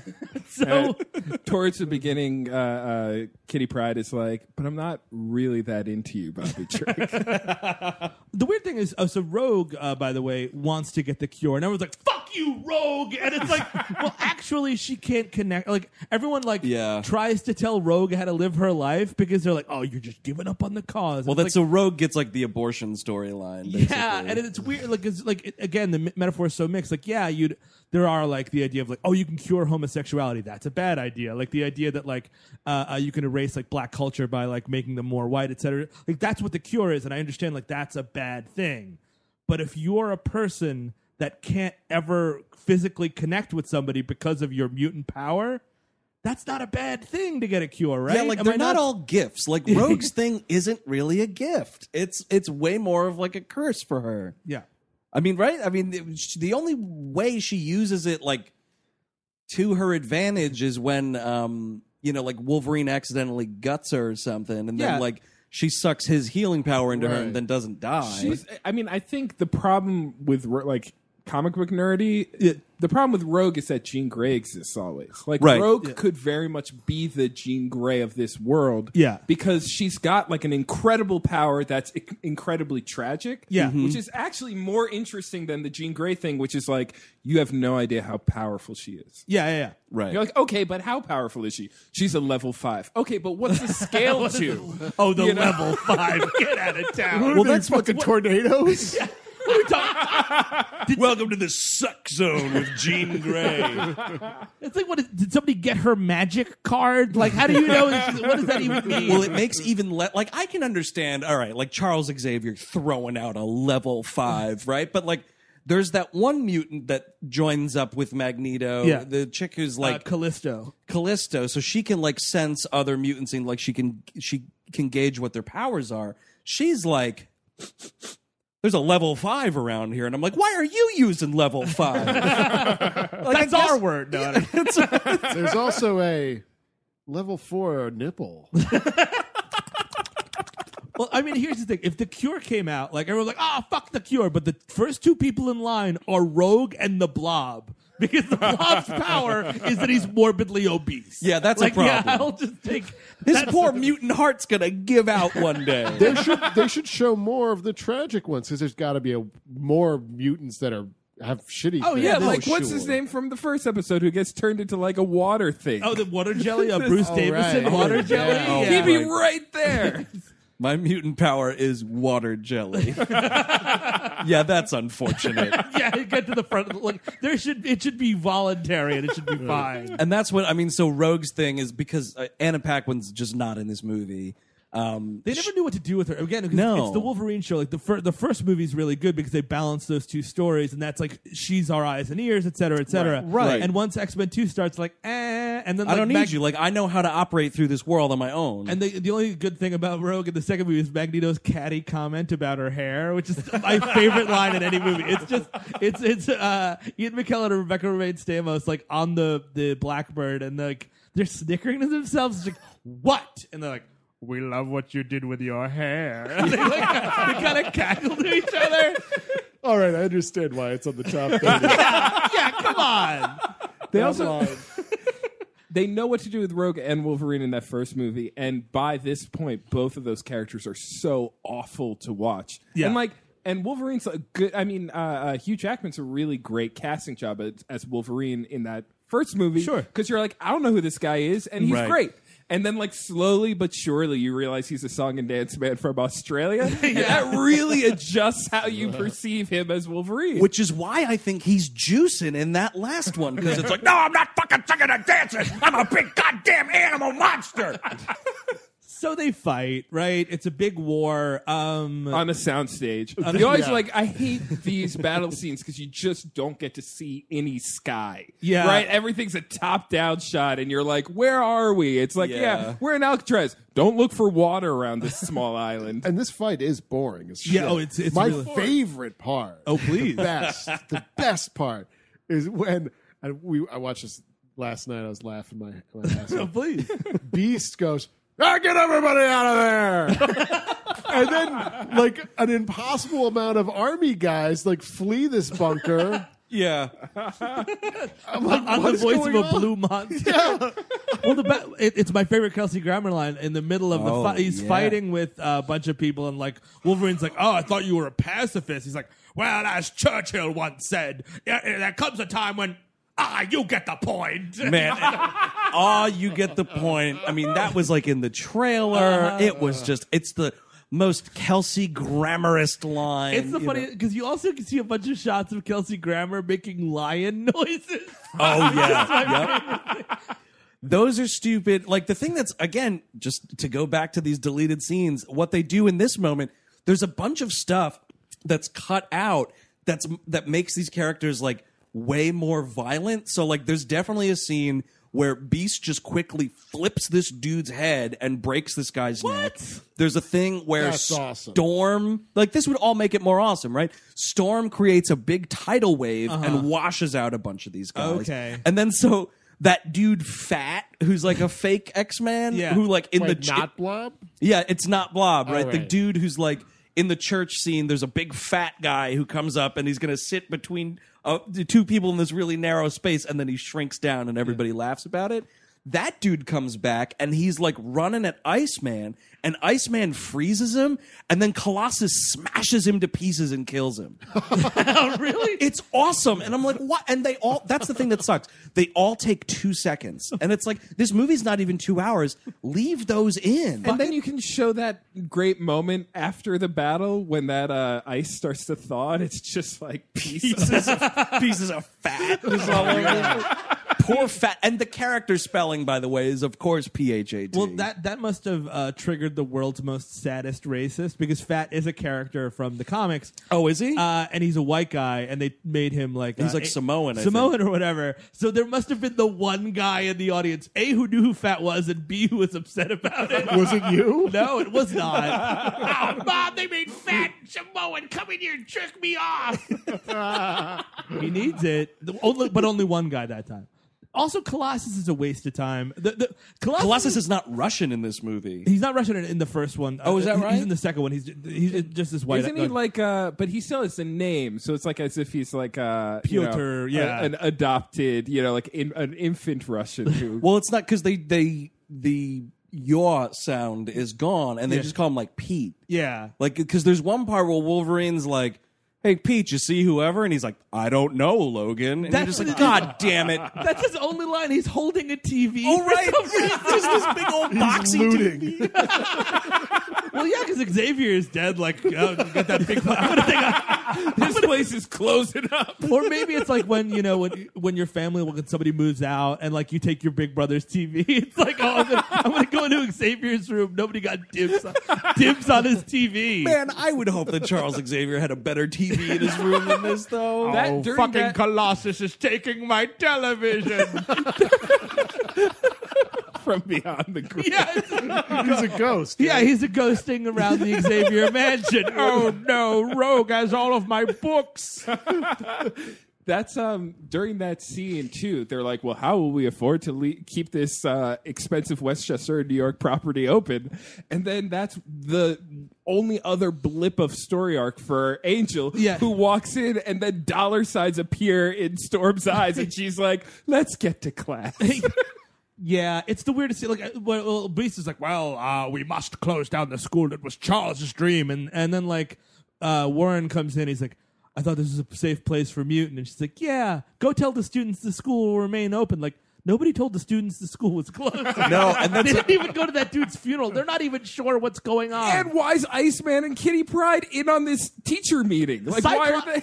Cyclops' 10:30 lit class is just sitting in a classroom. Like, where is our teacher?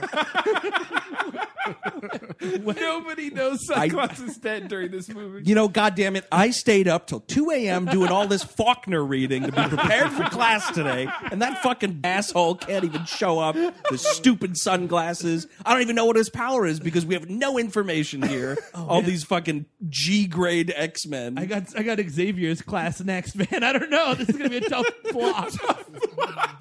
So do we just get like a pass fail? Because it's not our fault that he's not here.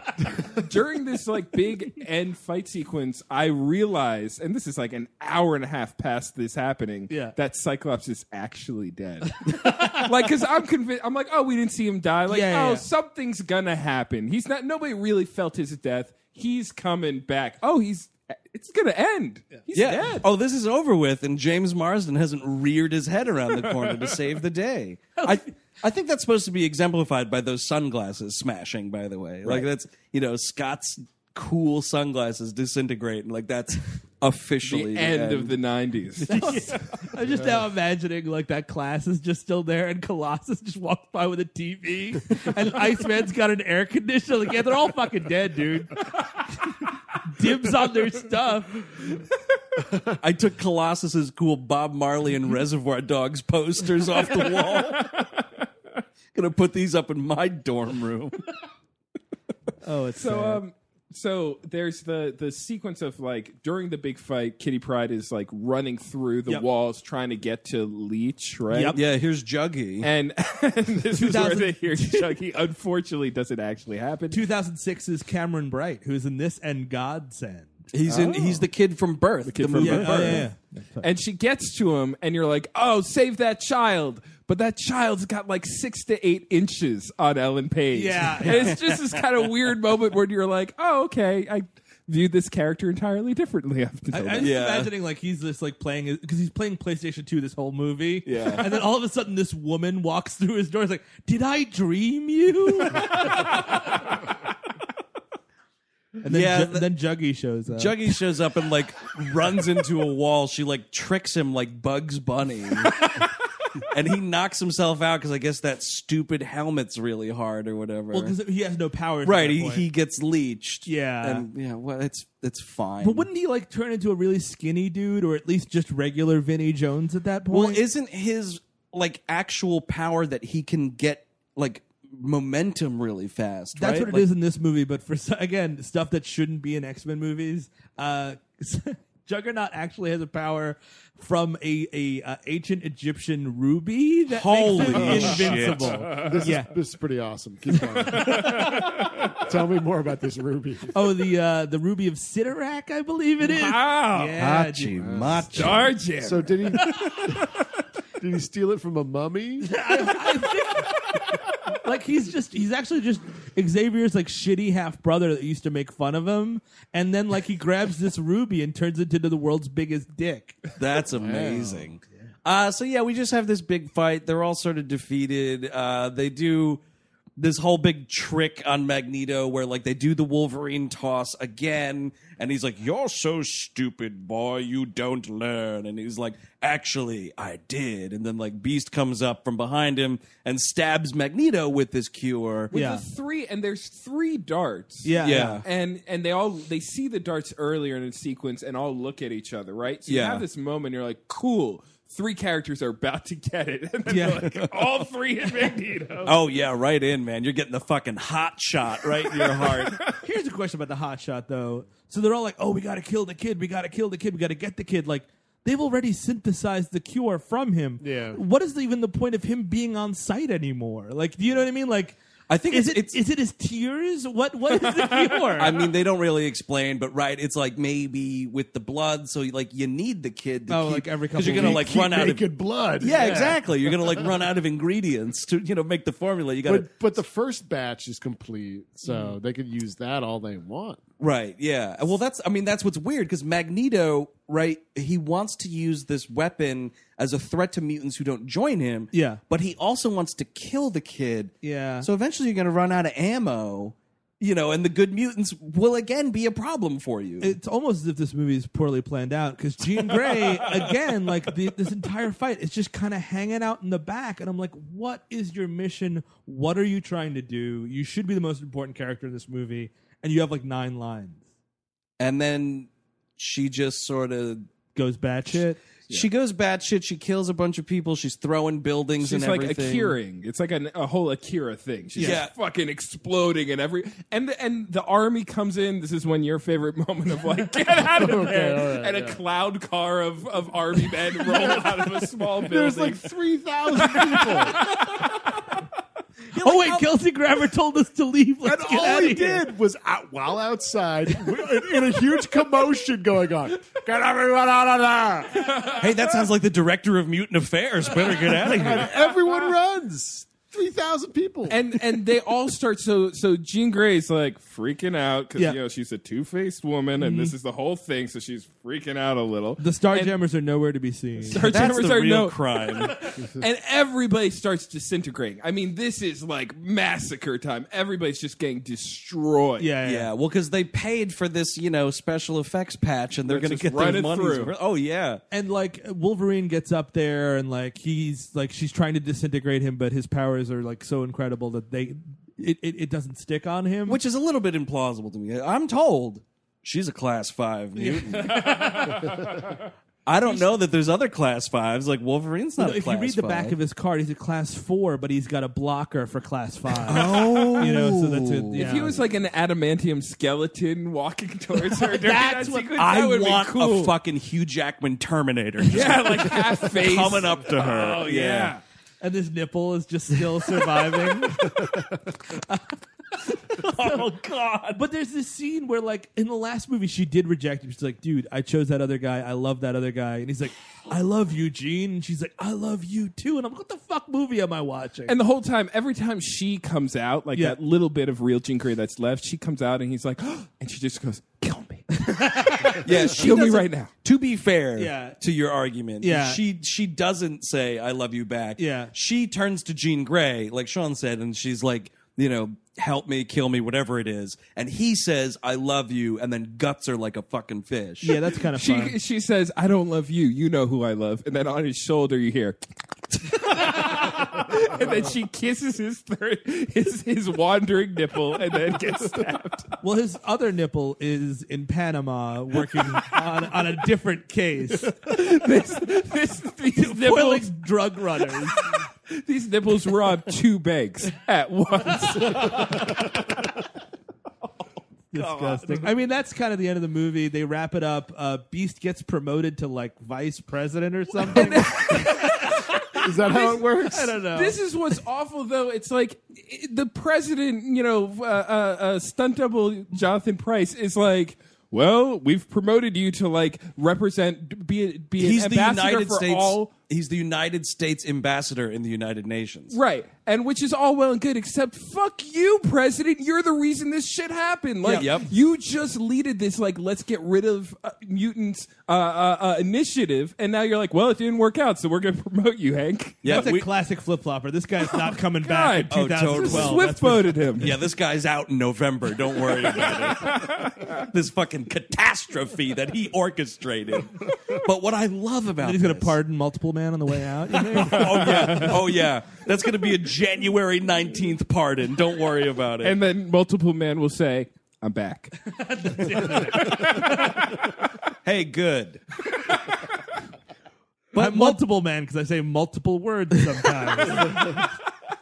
What I realized, and I've only seen this movie like a couple times, but it only dawned on me last night, is the end of this movie is Kelsey Grammer, the actor, right?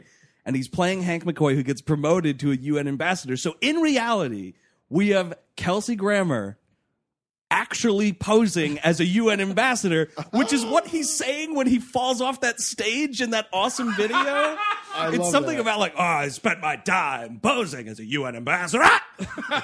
Do you think that's it? Because that was also on E-Bomb's World. So clearly Brett Ratner liked the Juggernaut bitch You're video, right. and he liked that video, so he got both of them in this. He's a real fan. Those are Easter eggs. He might- E-bomb Easter eggs. He might be E-Bomb. I don't know. Brett Ratner is E-Bomb. Hashtag. We're just living in his world.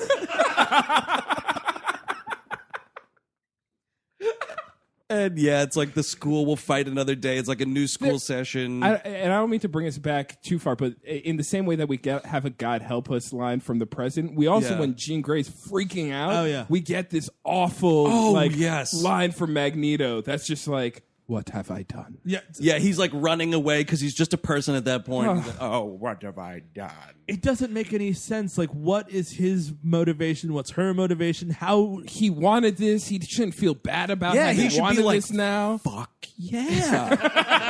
Like, it worked. That'd be great. That's probably in the deleted scene where he goes, Oh, fuck yeah! Hang 10, dudes! he gets in a car, a convertible, with a bodacious blonde. Time to haul ass to Lollapalooza. And then, so we return to the school. We get like a nice sequence of everybody's gravestone who died. Man, they're filling up that cemetery fast, huh? And then you see all the kids coming back. And the thing I don't understand is, why would you let that Leech kid enroll in your school? Yep. He's got to be in X-Men Special Ed. He's got to be in a different class. He does, though. Think about it. He can't. Well, that could be a sequel. X-Men different class. Because like he would hamper the students around.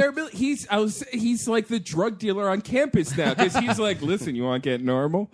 You want to get normal for a little bit?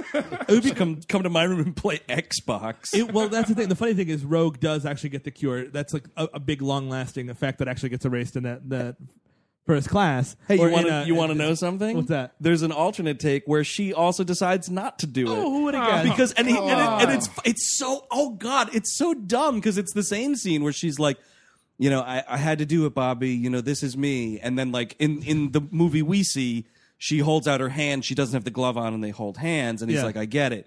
There's the alternate take where she's like, I couldn't do it, Bobby. This is who I am. And she holds her hand out, and she's got the fucking glove on. I will just do it twice. Glove and no glove. It's good. And this is the whole thing. It's like, I'm sure Brett Ratner, because he's clearly not a great filmmaker, is thinking like, well, let's shoot both and decide later, which shows that you have no conviction about your storyline. No. And so neither one's going to be good later, because there's no forward thrust to what should be happening in a movie. To be fair, he is E-Bomb, so he's contributed more to film than most. But it's even down to the slightest nothing details, right? So when Leech comes up, he gives Halle Berry a big hug, right? Yeah. And she's like, hey, little guy. And like he runs in, right? In an alternate take, Bobby Drake is also standing there dressed as a teacher. Sure. Like what? Why? What? Why? In the world where Rogue doesn't get the cure, unfortunately, the only way, like, she's got to have like Leech in the room when things go, or maybe she goes next, like maybe there's a next door situation. Dude, we always got to be next door neighbors with Leech. If we want to get down to fucking Leech, better be home. Bobby, I think you should room with Leech. Is he asleep yet? Okay, good. They're always doing it when I'm in the room. You know what, Leech? I know you're close to your family, man, but you got to stop going home on weekends. Is anyone else thinking three-way? I am now. Well, they'd wait a couple of years for Leech to get to where he needed to get to. Oh yeah, that's level 5 fucking.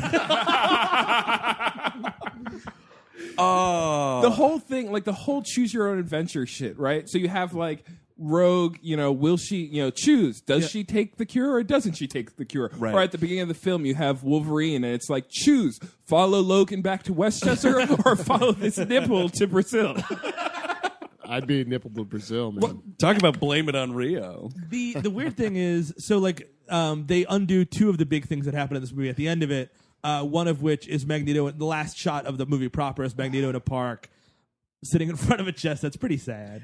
Dude, it made me so sad. Like this is why Ian McKellen is such a great actor. Like you see this shot of like a bunch of people in the park, everybody's playing chess, and then there's poor Magneto, Andrew, sitting alone, and I'm like, oh man, look at this poor old man. He's so sad. No one's playing chess with him. But he moves a metal piece, so it's like, oh, I guess that cure was bullshit after all. The whole conflict of this film doesn't matter. So actually, that bodes poorly for Rogue and Iceman. Like that's a mid situation, right? Yeah, totally. It's like, it's fucking finally here. Oh, what? And then, time for another grave out. R.I.P.D. Iceman. But then also that means that like Mystique's just going to turn back. Yep. You know, that undoes all of that. And then in the Fox version of these stinger scenes, and actually like Fox is doing it first. This is 06. But Kevin Feige's a producer on this. Yes, by the way. yeah, he totally is. And because the first Iron Man is the next year. Yeah. But so the end of the credits in this is Moira McTaggart, played by what's her face, Olivia Williams from Rushmore. Totally nothing role in this movie. It's a cutback from Xavier's teaching class, and he's like it's like ethics of mutant kind or whatever. Sure, whatever. And like there's a dude in a coma who's just a vegetable, and he's like, now would it be unethical for me to move this man's a dying person's consciousness into this body that can't do anything, and blah blah blah. It's that room from the video, and this dude just laid out in a bed, and you hear Patrick Stewart like, "Hello, Moira," and like that's the end of the credits. Yeah. Oh, whatever. Which, if you had a later movie and if you really want to be true to canon, in the next movie, Benicio del Toro as a walking Charles Xavier is a great idea. But the weird thing is his voice would be voiced by Patrick Stewart. That would be creepy as fuck. I would love it. That would be wow. You couldn't look away with that.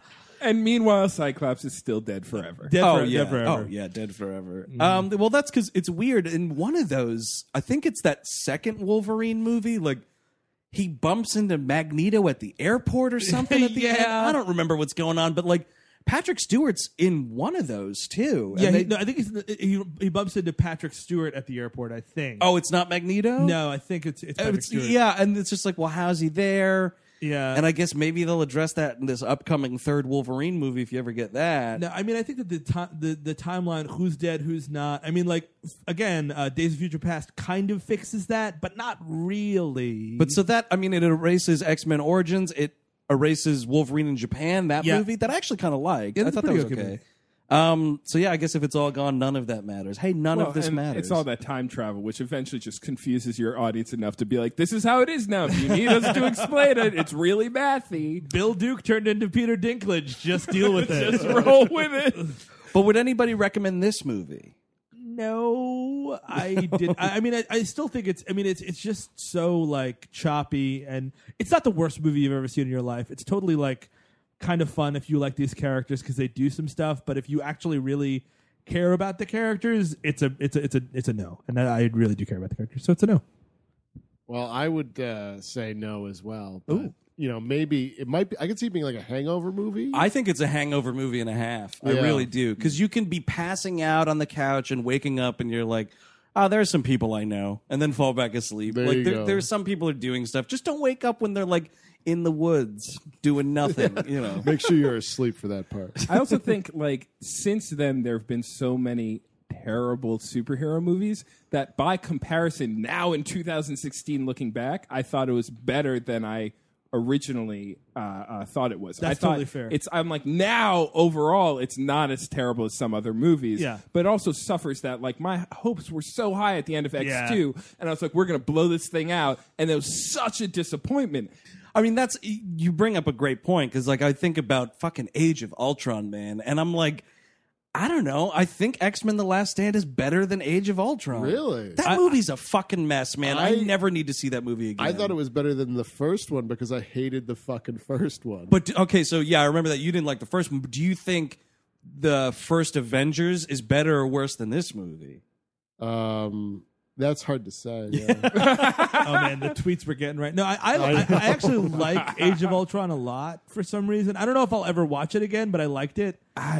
You like those farm scenes? No, where they're just hanging out on the farm for a while. Yeah, and then Raphael's dead in the bathtub. No, that's Turtles 1. The best part of Age of Ultron for me was fucking with the obese security guard that fell asleep sitting next to me in the theater. I kept kicking the bar in front of me to wake him up.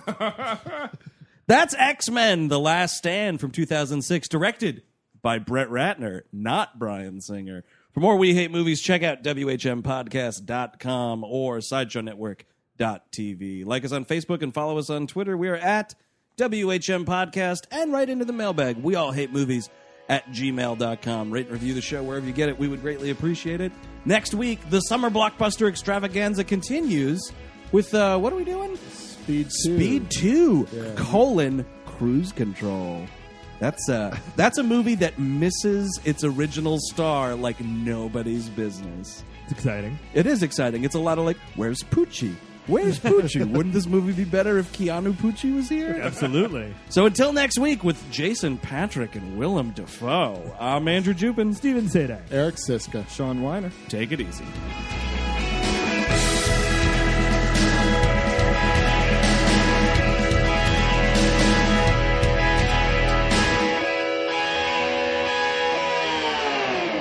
Here's Juggy.